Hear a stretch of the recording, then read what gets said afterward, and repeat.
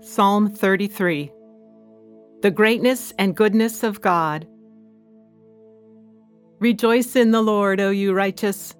Praise befits the upright. Praise the Lord with the lyre. Make melody to him with the harp of 10 strings. Sing to him a new song. Play skillfully on the strings with loud shouts. For the word of the Lord is upright, and all his work is done in faithfulness. He loves righteousness and justice. The earth is full of the mercy of the Lord. By the word of the Lord the heavens were made, and all their host by the breath of his mouth. He gathered the waters of the sea as in a bottle. He put the deeps in storehouses. Let all the earth fear the Lord. Let all the inhabitants of the world stand in awe of him. For he spoke, and it came to be. He commanded, and it stood forth. The Lord brings the counsel of the nations to naught. He frustrates the plans of the peoples.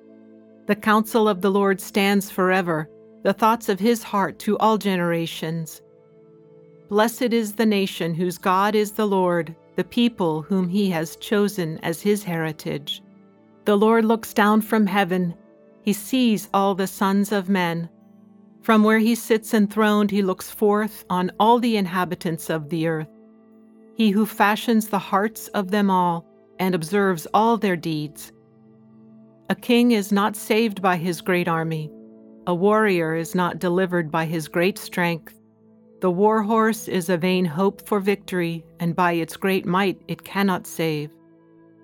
Behold, the eye of the Lord is on those who fear him, on those who hope in his merciful love, that he may deliver their soul from death and keep them alive in famine.